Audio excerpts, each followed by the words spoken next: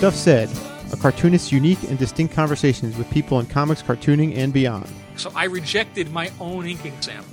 Comics was booming. It was all hands on deck. You were going to be a cop? I was going to be a cop. I would have been a damn good cop. It's almost like if you watched The Little Mermaid and then you got to interview Ariel. Right. But storyboarding's so complex. There's always room for exploration and growth. Everybody started a webcomic in 2000. I wasn't as good as I thought I was. Oh, yeah. I like to be on the side of righteousness.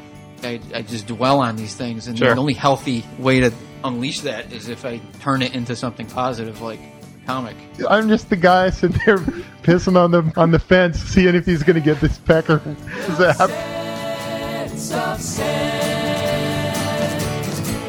Said, a unique podcast available at StuffSaidShow.com and iTunes. This is Inksets on the Road. This is our first stop on our East Coast leg. We're in lovely Bethesda, Maryland, where hope goes to die. I don't know. It's so weird out here. Goes to dry. I'm on total West Coast time, and I tried to go to bed at midnight last night, and that was like 9 p.m. West Coast. So I'm sorry if I'm babbling.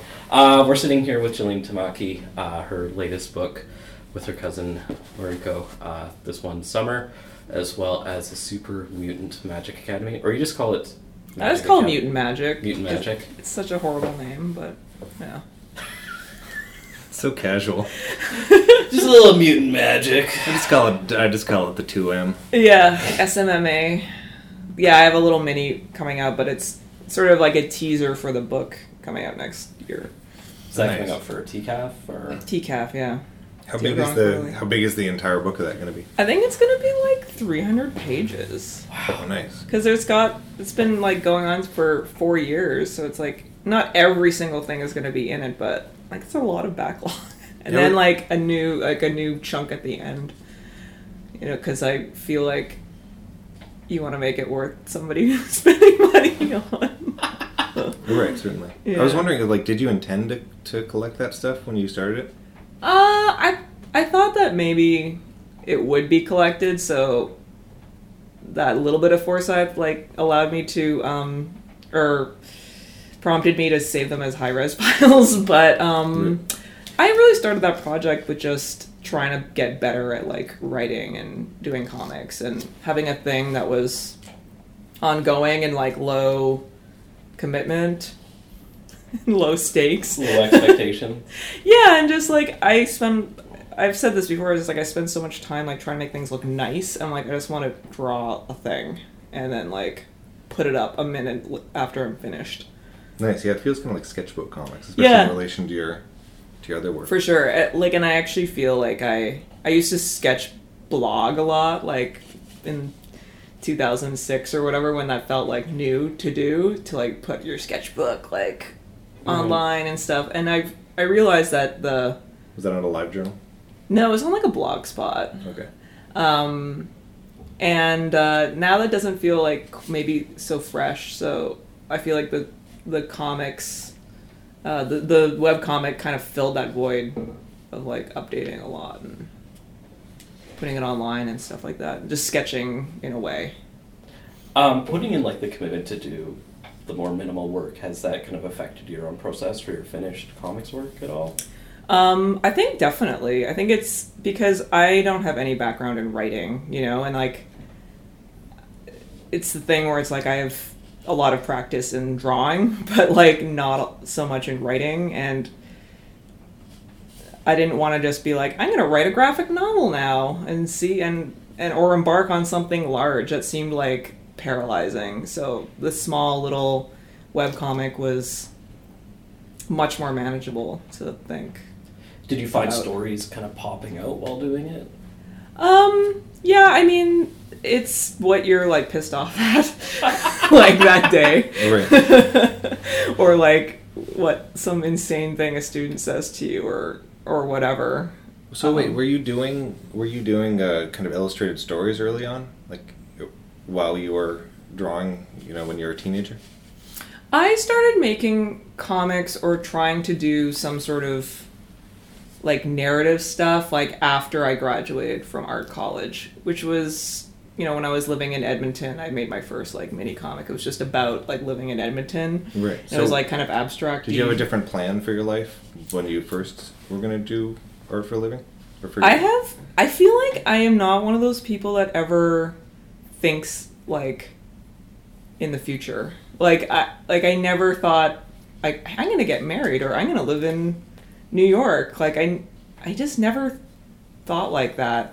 I don't think. So I didn't have like I went to fine arts at Queen's University for my first year. You didn't do the game of like picking an apartment and then a husband and MASH. MASH. I mean, I'm sure, but I just like never imagined like my husband's gonna be like this. And then I ended up getting married like absurdly young at like 25, which was like not at all what I would have expected. But I went to school for fine art, and then like I decided I'm like I need a real job. Like my dad's like an Asian accountant.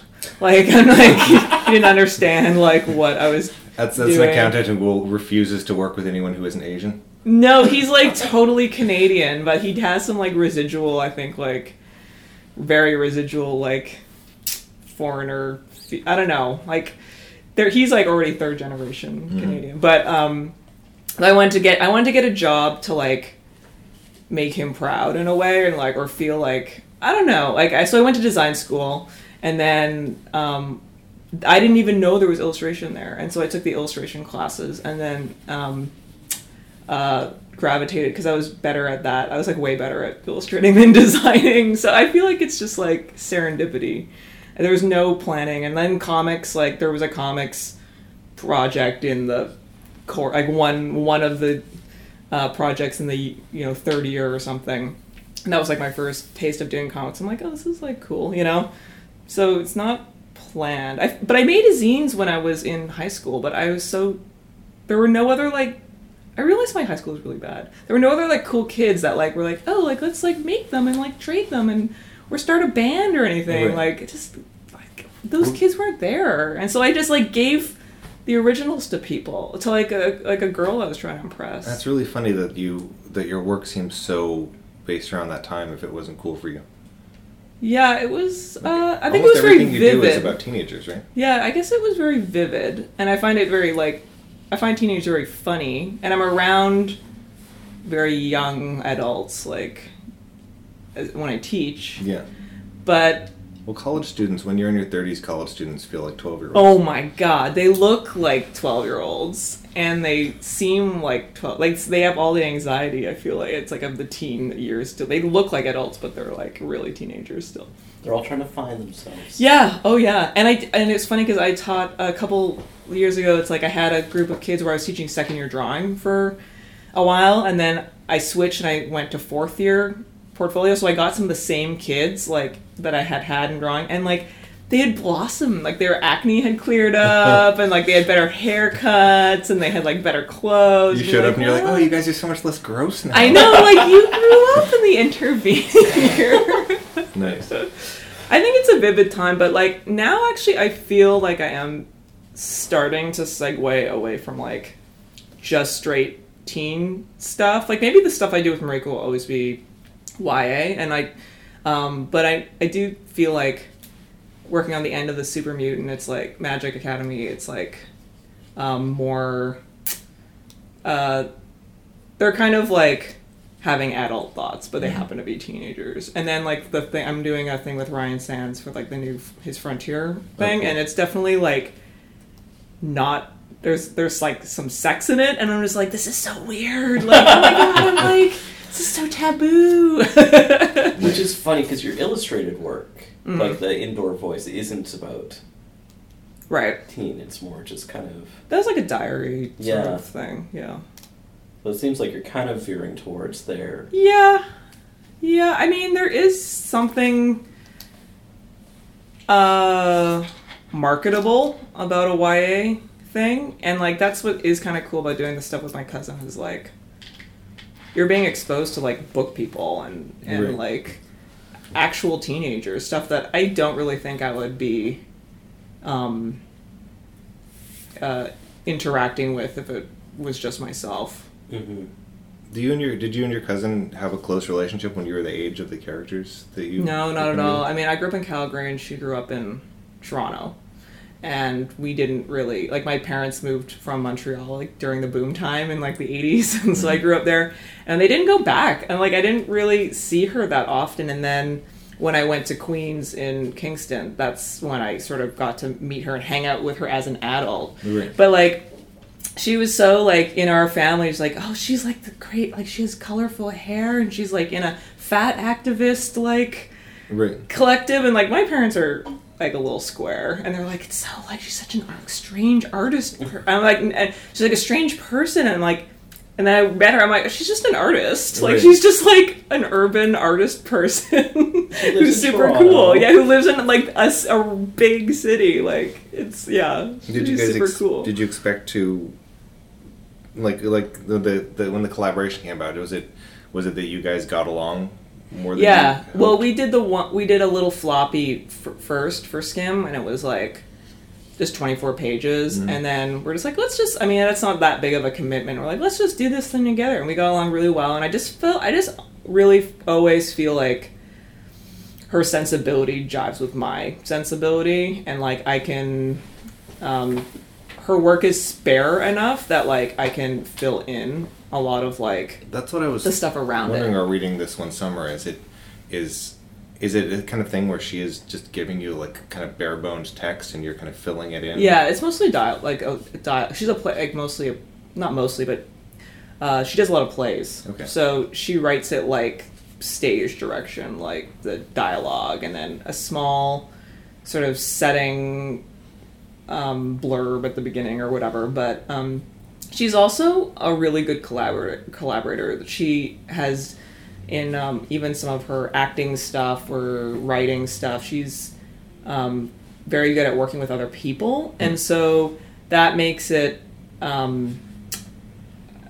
much easier to work with her, because she's allows you to change something fundamental or add your thing, and she's like cool with it. You know, it's not like just execute my idea. It's not like that. Well, it's interesting that you said that you didn't think of yourself as a writer initially, because it feels like in reading this, it's like I don't know if it's just me assuming, but I felt like both of your voices were really loud in reading it, and there's so many things in it where it was visual storytelling, you know, where the same, because Mariko did a book with Steve Ralston, right? And it's just completely different. It turned out really, really differently. Yeah. No, I know, and I totally get that, but I think like maybe I'm underselling like the power of images or something, like where it seems like that comes so much more easily to me. That when you're saying that you didn't have an attempt to do comics early on or anything, it's super depressing if you didn't have a period of deep struggle to get to where you are now, because if you kind of fell into being this good, then everyone should just slit all this. Because I mean, was the Magic Academy, do you feel like that was training at all? I feel like Skim is where I learned how to do it, because when I first started doing Skim, I was like, I'm gonna like read a lot of comics, and I went to like the local library in Edmonton, and like they had mostly Drawn and Quarterly comics, and like I took them out and read them, and I read like Will Eisner's like, you know, whatever sequential art, how to overact in comics. Yeah, which was helpful, which was like useful. I'm like, oh, like that's body language is like really, you know, I am a decent figure drawer, like I can communicate that way. And then, to be honest, it was like getting some books out and being like, I can do better than that, you know. Right. And so I look at Skim and I'm like, I'm proud of the accomplishment, although I'm like, there's a lot that I would change about it if I did it again. A lot of it, or I just remember from last time we talked, a lot of it was just time crunch, right? Like you ended up just doing a lot of spreads because it's a lot easier to do than. And also the fact that we had initially set out for it to be like a set amount of pages. I didn't know that you can just be like, yeah, it's like an extra 50 pages. Oh, nice. Because I feel like it needs it. How much of a rush was on that book? That one I did the final art in a year, but it was like probably 3 years. This one summer, and then like Skim, I don't think took me more than a year probably to do. We did the floppy in 2005, and then the big book came out in 2008. So when you say it was 3 years, is there a process of thumbnailing before you like? This is where I feel like, yeah, like I'm trained as an illustrator and designer sort of person, and then so I don't really know if I'm doing any of the. I feel like it's very. There's probably a proper way to like plan comics, I don't think there is. That's really okay.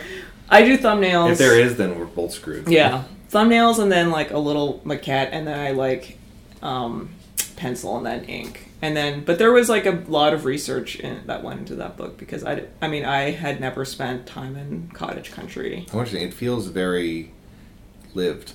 Yeah, it was great to go up there because. That's in Ontario? It's like cottages are very Ontario. I'm just gonna put it yes. Yeah, in the Western Canada, we don't do that. Like, we go to the mountains for the weekend or whatever. But there, in the summertime, they always go up at least a couple times a week, or in the summer, or they go for a couple weeks in the summer to, like, cottages north of Toronto. Was this something your cousin would do then? Yeah, I think it's like if you have a certain amount of means or a friend that has a cottage, you're going up to the cottage, you know? Yeah, my wife and her best friend, they both have cottages, and I was reading this, and it was really hard to not read it as like about them. Yeah, and I mean I had never been, so to go up there, I thought was like, because I really wanted to be about the senses and like sort of tactile and stuff like that, and. Google Images can only take you so far. Yeah, well, it's weird how many things in it that, like, you know, like the main character reading the shoujo manga and things like. I noticed her mom wearing a Bikini Kill shirt. Right. It's just this really, and normally I'm really against things that date a book. Right. But in that, it felt really accurate. Like, it gave such a clear idea of the parents' background. Like like we were talking about the, you know, just feeling. You know, you yourself just being a young adult, but people regarding you as older, and that's almost how the parents come off in that. Like, they're relatable as people your age, but to the kids, they're. Yeah, I think we both paid a lot more attention to the adults in this book, where I skimmed they were sort of like Charlie Brown adults, right? And now it's just like, wow, those adults are probably closer to my age. Than the kids are, you know.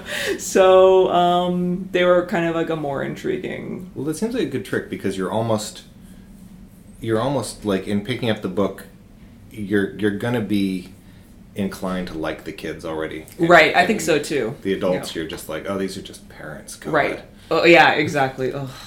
I think that it was hard because like the mom spends the majority of the book like super angry, and it was kind of hard to make her feel sympathetic for a long time, and then I had the idea of like putting tattoos on her, and you're like, oh well, okay, this already kind of starts to give her some more texture and background that isn't explored in the text at all, but gives you a sense of like maybe where she's coming from. I feel like I'm gravitating away from generic. We're just thinking about your comment about like the setting a thing in a date or like a specific time. I think I'm like kind of into that now, versus some sort of like Miyazaki like every time. Yeah. Time. There's a careful balance though, where it's like putting in a point in time and also adding a Twitter feed into the comic, which really dates it. Yeah. Like. Yeah. But if you're, I can totally see the appeal of that if you're aiming for it to not feel current, but feel like it'd be a lot easier to do something about last year than do something about this year. Mm-hmm. Yeah, I feel like I was trying to strike some sort of balance where it does feel timeless, but like it's obvious that they're like and shoujo manga and Bikini Kill are not so immediately modern that. Right, and they're just. I think they serve as little flickers of a reminder that like.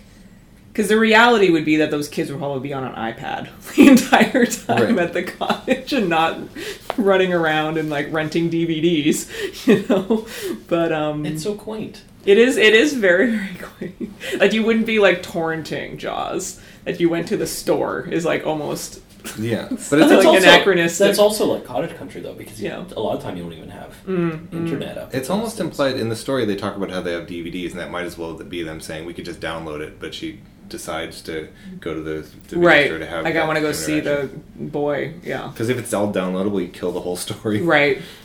It just becomes like just like hanging around while it's like downloading. They're just reading someone's Facebook feed. Then like, oh man, his girlfriend's pregnant, and he's not answering any of her messages. He didn't comment. He didn't like that thing that she posted. Yeah. What's going on? There's a French artist who did a modern day version of the guy that you interviewed. Boulet, of course. Boulet did a thing that was a modern day Romeo and Juliet, and it was just incredibly petty with them like texting. Yeah.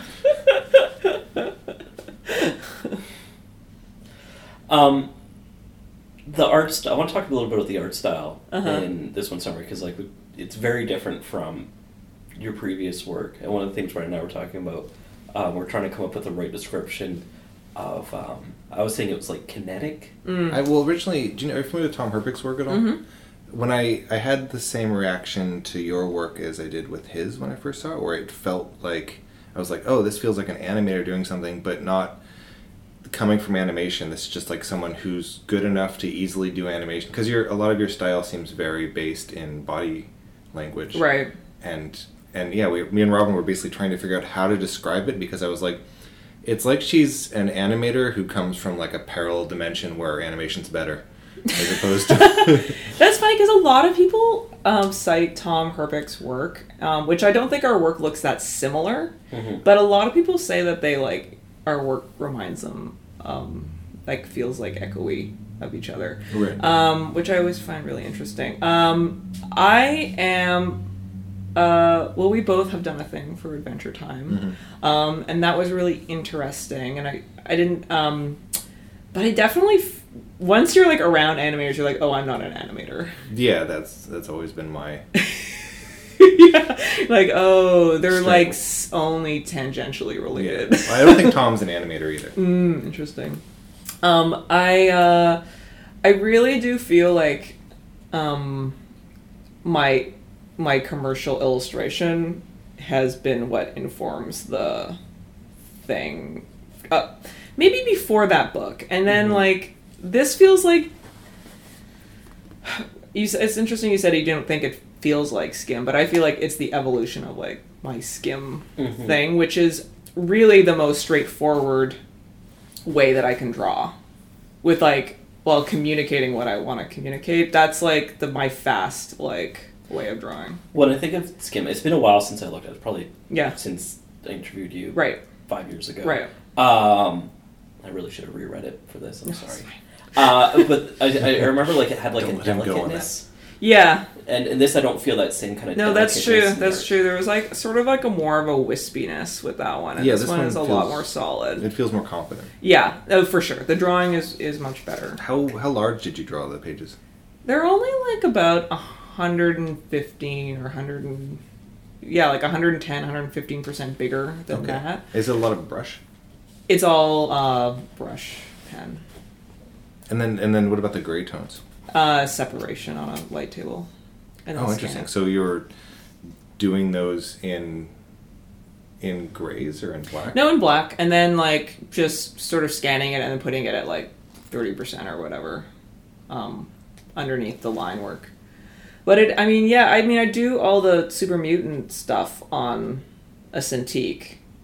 I don't do any traditional stuff for that.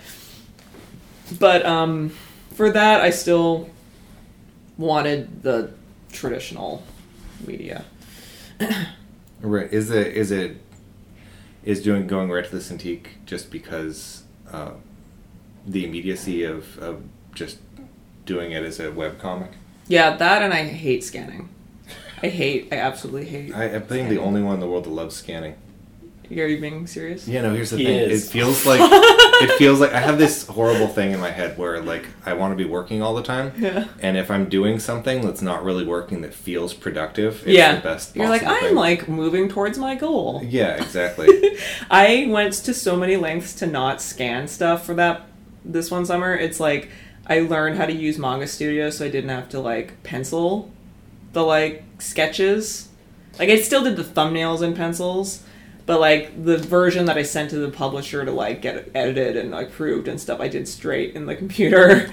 So you did sketches and then redrew them? And then when I was done with the sketches where everything was really where it needed to be, right. I printed out that, and then I like penciled on top of that, and then I inked on top of that. Okay. Yeah.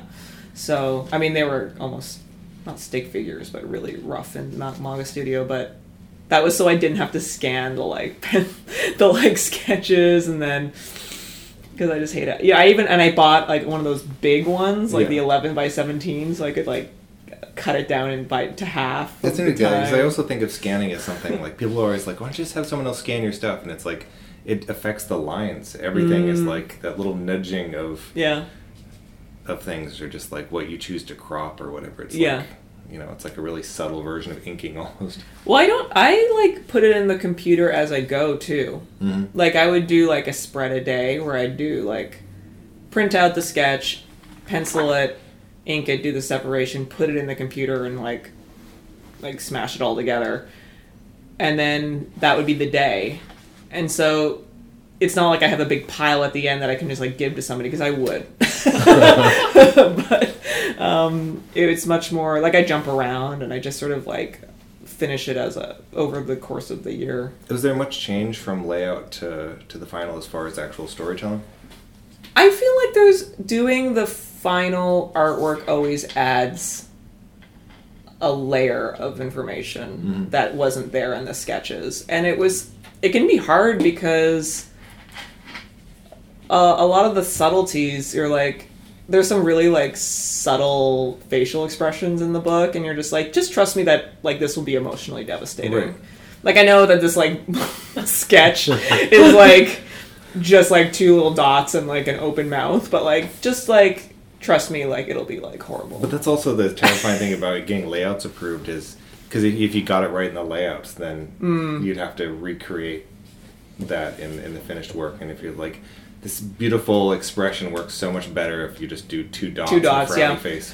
I feel like that's where I guess my illustration training has like really helped, in that I know the level of like detail, which is not that much really. Like it's very minimal to like, because you have to leave some stuff for you to figure out in the sketches, or sorry, in the final art, because then you won't be present and like interested. Like you need to leave some challenge for yourself, but you need to get to the point where you can communicate to like some editor, this is what my plan is. Right. But that's like definitely like a skill that you learn over years, you know? I thought this isn't even a question or anything, but I thought it was really interesting, the kind of mix of the way your style is such a mix of cartoony and realism. So there's so many characters in there, like the mother of the adopted girl, right? Who just feels like such a real human being, right? Where you're not. I mean, a friend of mine always joke about how bad people if you get this kind of Rumiko Takahashi style, just manga thing. There's missing parts, like you can't draw old people. Yeah, it's like you can draw old people. They don't exist in that language, that visual vocabulary. Or they're either like these weird gremlins, or they're like a wrinkly young person. Yeah, and it's really refreshing to see the way you draw people that look how real people look, but then you have that mixed with like sometimes they get like Pac-Man simple when you draw them. Yeah, when they get small enough and they just have to be like reduced down. Right. That's a big challenge. I mean, I do think that is where probably the biggest Miyazaki influence is, or manga or anime influence is in my work, in that I don't go ever to like, I don't aim to make it look like that, but I think that honestly the way that they simplified bodies just makes sense. Like it's like what do you think? I just think it makes logical sense for like, I want this to be a realistic looking person, but I need to do it fast and I need to have it stylized in a way. There's also that detachment too of what your mind just does, because I have a thing where in my head, I think that I draw so much more realistic than the reality. Yeah. No one has butts like that, Brandon. What are you talking about? Butts. Yeah. One of the things that I guess I just really can't. I don't like very painterly comics, to be honest. Or I think that clarity is always right to be aimed for. Well, painting it's like as soon as you mess with it was interesting you talk about doing the grayscales as brush too, because I feel like as soon as you bring in the lettering as a different element, it's made out of something different. It creates, and that's my major problem with painted comics. Is there's no way to make lettering look painted and have it work as well. Right. So I mean, was this hand lettered as well? I did in the Cintiq, but it is hand lettered. Yeah. Okay. Yeah. I really like the word balloons. Oh man, thanks. That's a huge compliment. Word balloons are horrible. Well, sometimes it's what looks drawn. Yeah. Like even how you're doing the panel borders here. Right. Is they're super loose and brushy, and it's that reminds you that it's the hand drawing it, because so much of the other stuff you have in here seems so precise. Right. Which I think is the nice thing about your style, is that mix of precision and looseness. Thank you. It's a tricky balance, but I'm aware of that tension. I'm interested in your influences as well. Is there anything specific that really clicked with you that you think, aside from Miyazaki? I think Miyazaki is I came pretty late to it. I was in college before I discovered that stuff. I did as well. Miyazaki. So I realized that this is where I take over the interviews till I'm talking about myself. No, I'm interested. But when I Miyazaki's work, I dismissed it because it's so accessible. Right. And then realized that's amazing that he can make personal work that's also accessible. Yeah. And I feel the same way about a lot of comic strips. It's Peanuts or whatever. I think that's incredibly difficult to do. When I first started making comics, they were way more artistic, crazy and expressionistic and all over the place, and it didn't matter if anybody got them. But then I think the challenge of making something accessible and also have some sort of artistic value is the challenge I'm sort of thinking about now. Right. Were you looking at any strip comics when doing the Magic Academy stuff? No, but I read a lot of comic strips when I was a kid, Calvin and Hobbes and the Far Side. My parents actually had anthologies, which is so weird because they're not It was all the 12 Lives of Garfield and in Herman. Do you what's a Herman? Why would my parents have 5 Herman books? That's exactly for people's parents. Oh my god, yeah. And it's just I can't imagine them going in a bookstore and I love this strip. These are some golf jokes. Zitz is a little too edgy. What else do you have? And Peanuts, and then also getting into when I first started making comics, it was the Drawn and Quarterly roster and Dan Clowes. It's it was the early 2000s, and Tomer Hanuko. Oh yeah, which was he was the major influence of everybody. You were talking about Tomer. Yeah, well, he has a new book. I had the best experience in the world because I met Tomer and got to be friends with him before I realized what a big deal he was. Yeah, and he trained me in Photoshop and would kind of give me advice on things, all through his harsh Israeli accent. Yeah, and then years later, it's you're in the Israeli army. Yeah, exactly. But then years later, it's all these people are super influenced by him, and I'm just yeah, no, it's no big deal, but I got away with this major scam because Tomer was just I haven't seen him in 10 years, so he's become this he fictional moved back character. to Israel. Yeah. He when he did that comic Bipolar with his brother, his twin brother, and That's off. Yeah, and then when I was a college student, I was oh my god, this is so amazing. It just resonated with me in a way that oh, maybe I'm not gonna do this thing, but maybe I can maybe there's like a place for my thing. And he very much feels like an illustrator that came to comics too. Yes, and that was a thing too, because that was not that common. Like when I started. Now it's like they're completely overlapped, and I just cannot believe my illustrator friends like know my comics people. Like for a long time, people knew me as a comics person, or they knew me as an illustrator. They did not know I did both. And now it just flows in between very easily. Why do you think that's blurring now? Why? Yeah. I think there's a lot more crossover now. I think the internet is the answer to everything in some ways. I think illustrators are looking for personal outlets. They're not like the type of illustrator that you had in like the 80s where like I can draw cars and babies and like here's my black a pair of hands with no feelings. Here's my black and white portfolio and here's my. It's much more where you're kind of selling your point of view now, and to be honest, your cool factor and like how much you know the culture and like know the right things to name check. And I think that if you're that type of person that gets into that industry, you're also a person that has like thoughts and feelings and you're more artistic. The work is like slightly more artistic now, right? So I think that there is this desire where comics is like slightly related, and I grew up reading manga, and I want to do something that is my own point of view too. And there are like probably people like Tomer that then showed that you can do both of those, and then influenced people like me who are like, I can have both of those things too. Does Tumblr kind of create a melting pot in a way, like a drawing melting pot, because people are looking constantly just all these different things coming I think that there's like a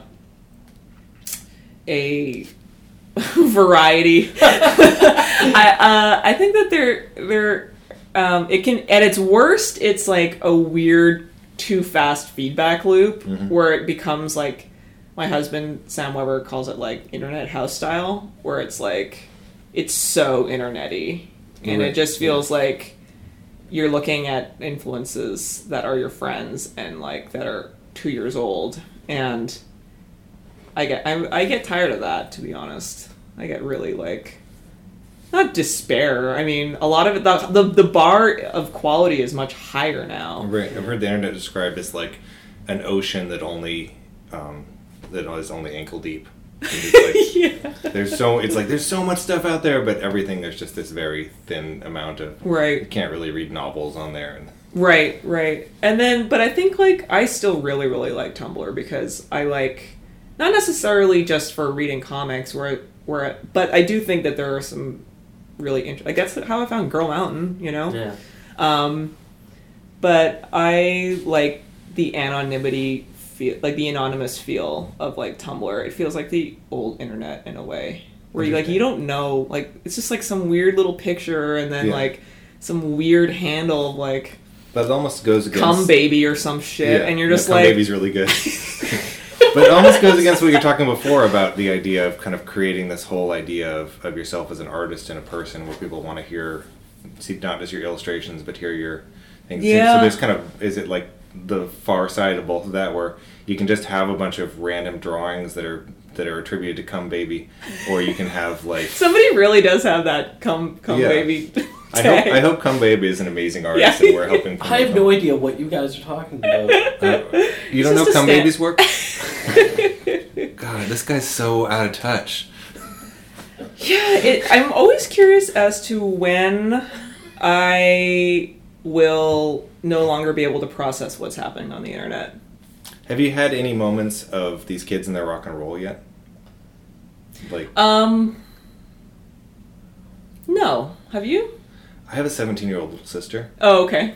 And she'll play music she's really into, and it's not so much these. It is that. Actually, I had these kids in the rock and roll when I moved back to Seattle from New York, and I had a group of friends that were all just kind of like bangs in their eyes, like tight pants guys. Yeah. And me and a friend of mine who were just like slightly like 4 years older than them, he pulled me aside one day and he was like, dude, we come from a generation where everything about our lives was about hiding the shape of our pelvis. And these guys don't give a fuck. They'll just let you know the shape of their pelvis before you even know their name. You know what I find interesting?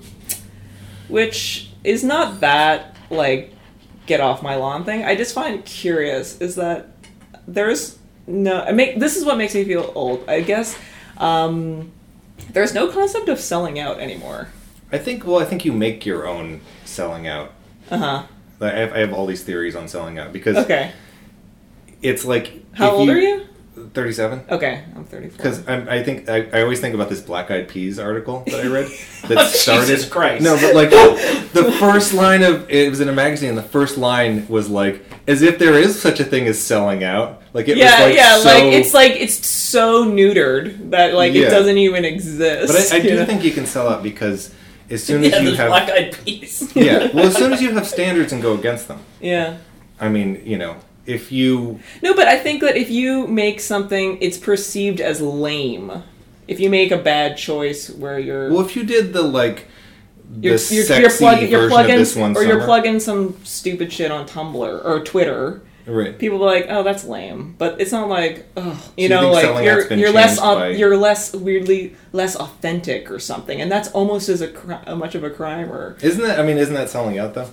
I think it is. Maybe they just have different language for it. But I feel like the dream now is to like make a thing and then like sell it to somebody, and then get like $2 million for this thing that you started in your basement. That's like the dream now. Right, but that's not selling out if it stays. I mean, if it's dumbed down and stupid, you know, like Adventure Time is amazing because I don't think it could. Like, if you asked me 10 years ago if it was possible, I'd be like, no. Right. But I now just keep thinking about the idea of you and Mariko doing just a Spring Breakers book. I liked Spring Breakers. I did too, but not for the right reason.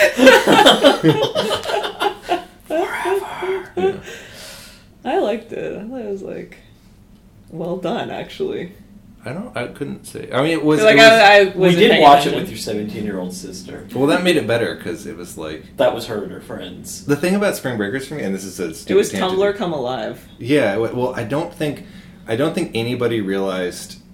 I read a review of it that my friend Sarah did before I read it, and she talked about how like it was subversive in all these ways, and I don't think anybody realized how incredibly unlikable the main male character was, and how he wasn't punished at all. Like, he dies in the movie and everything, but like he's a horrible fucking human being who's just like the grossest. Like, he's like a drug dealer who owns a lot of guns, and they meet him and they're like, let's all have sex with him. And then bring him along, and like, to me, that's just like, it sets up this really gross dynamic. Yeah. But that's like, we hear stories that are just like that. I'm sure it exists, but I don't know if it should be rewarded. Well, it wasn't. He was killed. No, but he was killed in a really awesome way. It's like it's like being like, oh, well, Scarface is like a morality tale because, like, you know, in the end he dies and everything, but then like just a tons of guys are like, I'm gonna get a bunch of guns and Scarface T-shirts. Posters is always a Scarface poster on the wall. I assume you have one. Oh yeah, in every room in my house. Yeah, including the bathroom. I'm totally getting off the rails here. Oh no, I think people like it. You just chat. The Inkstuds chat and chew. One of the within the book, one of the things that really stuck out to me was the Starry Nights, the drawing of that, which I guess kind of evokes that kind of cottagey feeling when you're away. Well, it's just also it's just sorry. No, that's go ahead. There's been like a couple times over the years of where I've been far out. You know, one of them was in Iceland. And actually, another one was this summer when I was in Hudson, New York for a wedding. And people just like freak out when they can like actually see the stars. Like, it's like, but they're always there, but like you can't see them. And people are like really moved by it, you know? And it just kind of, I don't know. I was trying to capture those moments that you don't you only experience once a year. I like how detached you sound when you're like, human beings, these human creatures are really moved by these stars. No, but like, there is like something I don't know. I mean, was it something where you were moved? No, it's awesome. It is awesome. Sometimes I feel like an observer where you're just like, oh yeah, I could use that somewhere. You know. Is it hard to live your life if you think that way too, though? You know what's bad is sometimes I think I'm like always viewing it like, could I tweet that? Yeah, I have that same horrible thing, and that's bad. Yeah, I think that's really good. bad.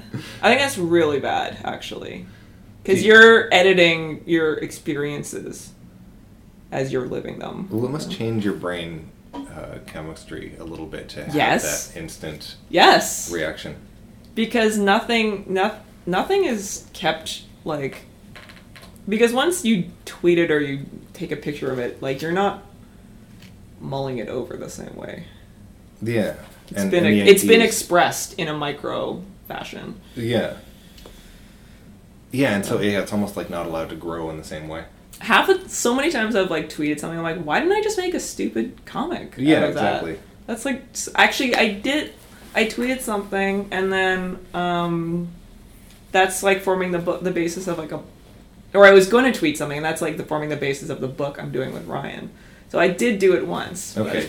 Do you think if you tweeted it that it would have killed the idea, or would it still have happened as a book? I think that it would have killed it for me, only that people know that idea now, and like, I don't know. Yeah, that it's been like somewhat like diffused in a way. I really like the crunking scene in this. Oh yeah, crumping/crunking. I'm a fan of the crump. I remember that season of America's Next Top Model. America's Best Dance Crew. Never watched that. There's in one season of America's Next Top Model, they had the models trying to crump with a bunch of crumpers. And it was an early season. I saw that. Years. I used to watch that a lot. I haven't watched it recently though. I just noticed this incredibly dramatic scene where you've changed the main character's anatomy here to have her stomach. I know, it's like as like a knot. A weird breaking of the reality. Yeah. Well, I like a lot. There's a great scene in this one summer where the characters, there's a lot of the girls kind of deciding they don't like the older girls and calling them sluts. Yeah. And then there's a point where the younger girl calls out the older girl, and it's just like, you know, that's it's gross that you're... That's sexist. Yeah, that's sexist. And then they kind of like, it's like a sour moment, and then they're walking in her flip-flops, say slut, slut. Oh, right, yeah. And I really like that. Also, I really like how horrible the best friend's shirts are. Yeah. It's funny because that best friend is actually one of the most like sensical like characters in the end, because he's the only one advocating anybody say to anybody else what they need to say. Right. It's all about like not talking to other people. I feel like Mariko's books are all about not communicating, like, which is really funny. And I brought it up to her. What young isn't like, it's like not just young fiction, but that's what young adults are kind of like. Is not because I feel like the definition of adult is almost, I have a problem with someone, I'm going to go to them and just discuss it with them. But I have like a news flash for you. Those like young adults are now adults. In the last 5 minutes? In the last 5 No, they're the adults. They're the adults now that don't want to talk on the phone. Don't want to like. They'll fire somebody by a text or something. Well, no, but I would say that's acting like a weird baby person. That's such a cum baby or move. I get it though, because I feel like I grew up in a house that like did not talk about their feelings at all. Like they're very stoic and they're very just like, I'm not going to rationally and empathetically like tell you what I need. I'm just gonna like kind of punish you in a way until you figure out like what I want. Right. And then if you don't, I'm gonna yell at you. Like, yeah, so maybe I'm just implementing my own idea of what people should act like and deciding that that's being an adult. So I get what Mariko tries to do, where it's just like, you're not saying what you need to say, because like I find it very hard to do that as well. Because I mean, in some ways, that's how you fill a story. Like we were talking about, if they downloaded everything, you kill the story, and if you take away the lack direct action, yeah, or if everybody's communicating perfectly, there is no story. Yeah, totally. I just finished the new Murakami book, and I was realizing that his work to me feels entirely like somebody trying to come to terms with that exact feeling of when you're trying to meet someone and they don't show up, and being like, where the hell could they be? Yeah, and it's like he fills like 500 pages of like, oh, I wonder what happened to him. I really like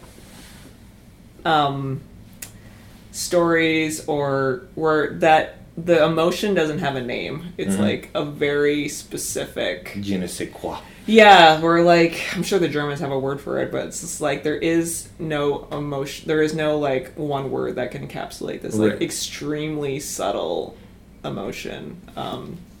My friend Emily Gould, her book came out, and she just does like it the best, where it's like, oh, I can't even think of an example, but it's just like, I know that emotion, and I didn't know that was a feeling I was feeling, and then you articulated, and I felt that too. Well, how is that collaboratively? Because there's so much of that when you work with your cousin, of like, this is my mom mad at me feeling, but I don't want to talk to her.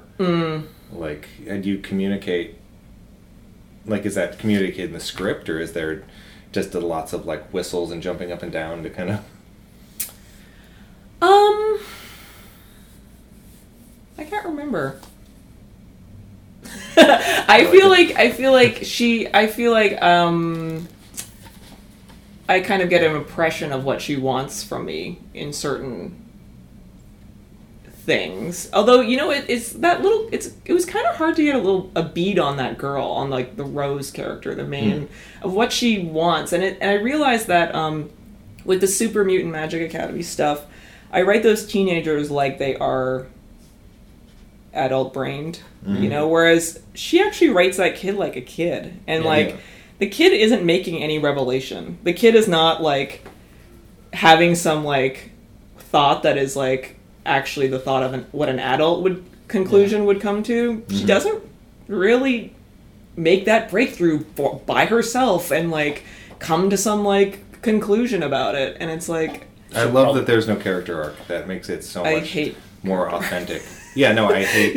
I'm always getting into arguments when people are like, well, I went to a writing class and they did this and this, and you're like, well, what does that have to do with the reality? And, I feel like people are tired of that. Of, like, the archetype... Yeah. Well, I think... Redemption... It's like, it gets to a certain point where why are you telling a story if it doesn't connect directly with your own life? Like, why not just cut out the middleman of A, B, and C and just directly, you know, put the pen into your arm or whatever. Right. I really like the pregnant girl's best friend character. Like when I said Pac-Man face, that's what because everyone else has this very, like, you could literally find people that look like everyone in here. This, like, and then this one girl. Yeah, I'm sure. I was wondering if there was a specific type of person that you were thinking of, or if it was just like a cartoony. I think I wanted her to, well, stand out from everybody else, but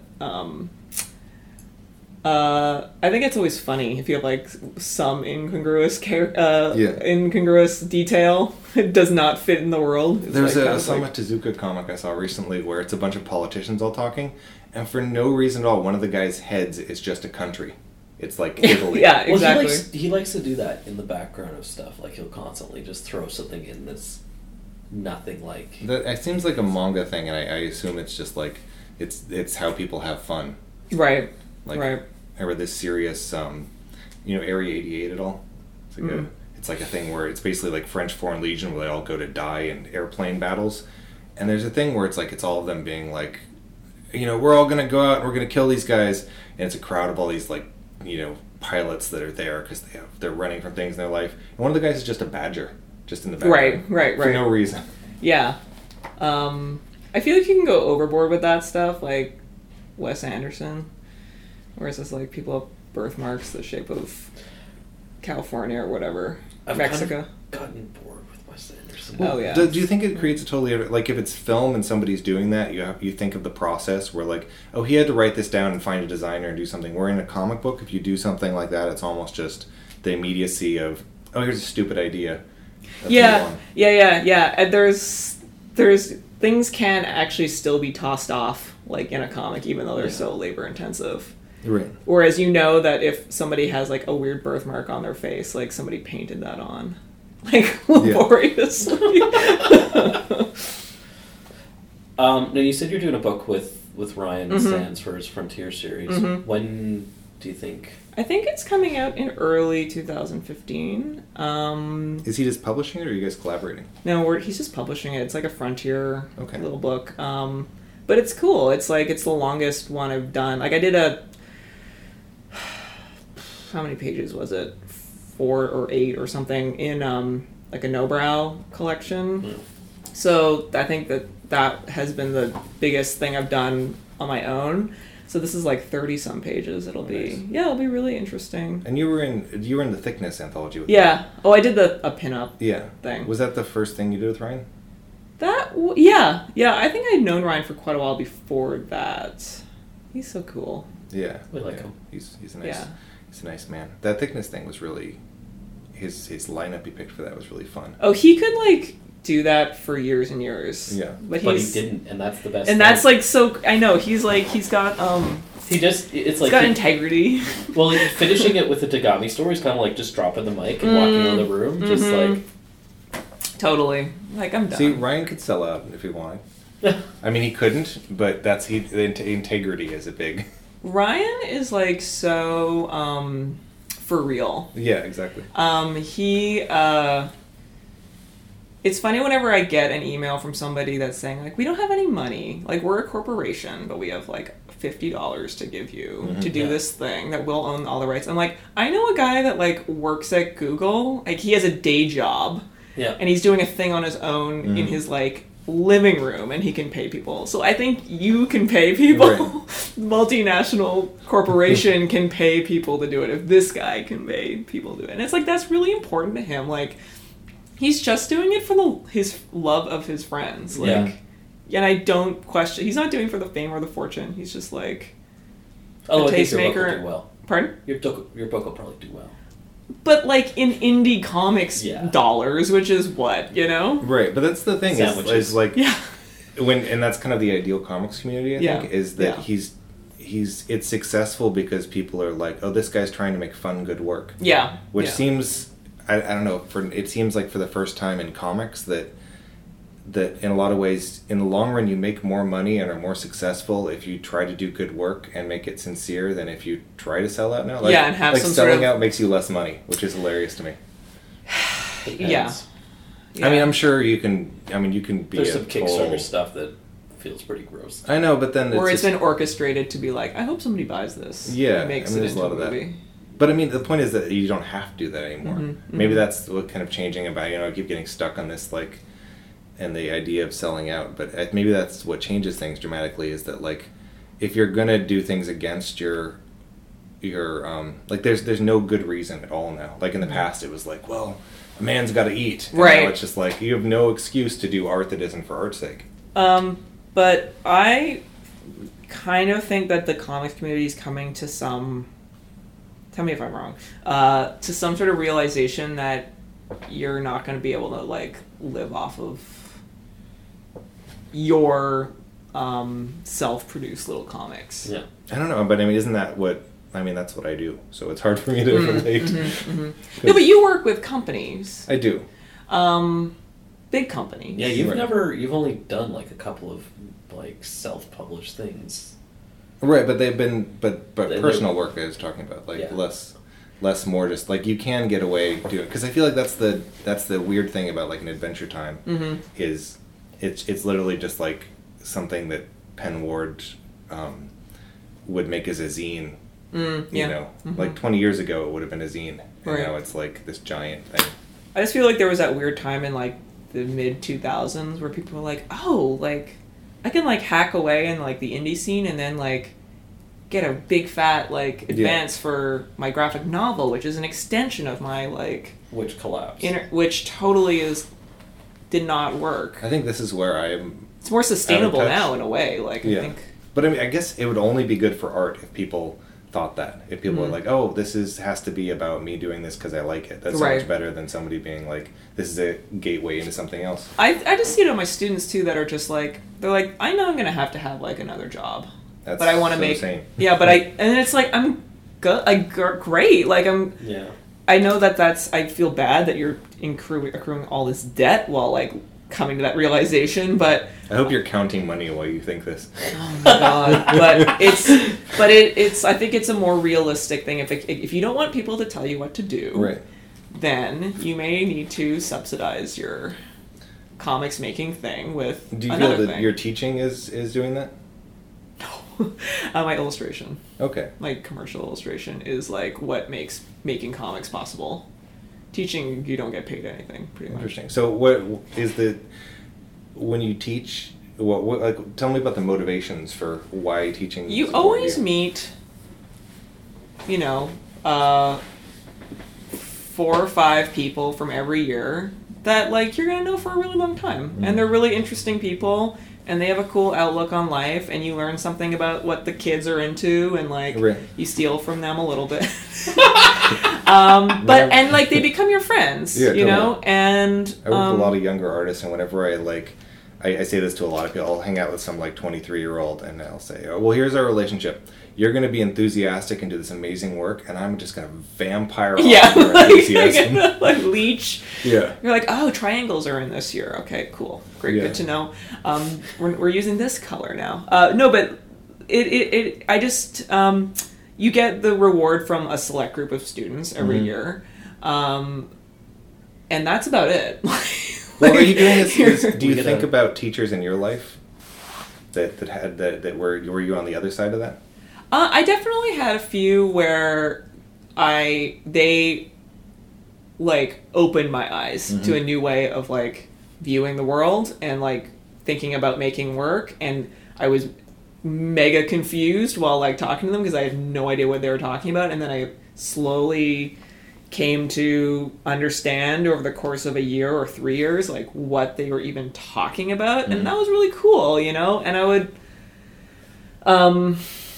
like to have a small amount of that, like to I don't know, I just like to see, it's like the thing about an artist is that they always want to see like other cool artists like succeed, even though it like they eventually could take your work away from you. You can't help but like want to, if you're excited about somebody's work, like help them out. Yeah, it's just like the most base like thing about. I don't even know if it is a take your work away from, because I feel like a stronger community makes everyone more exciting. Hopefully, but who knows?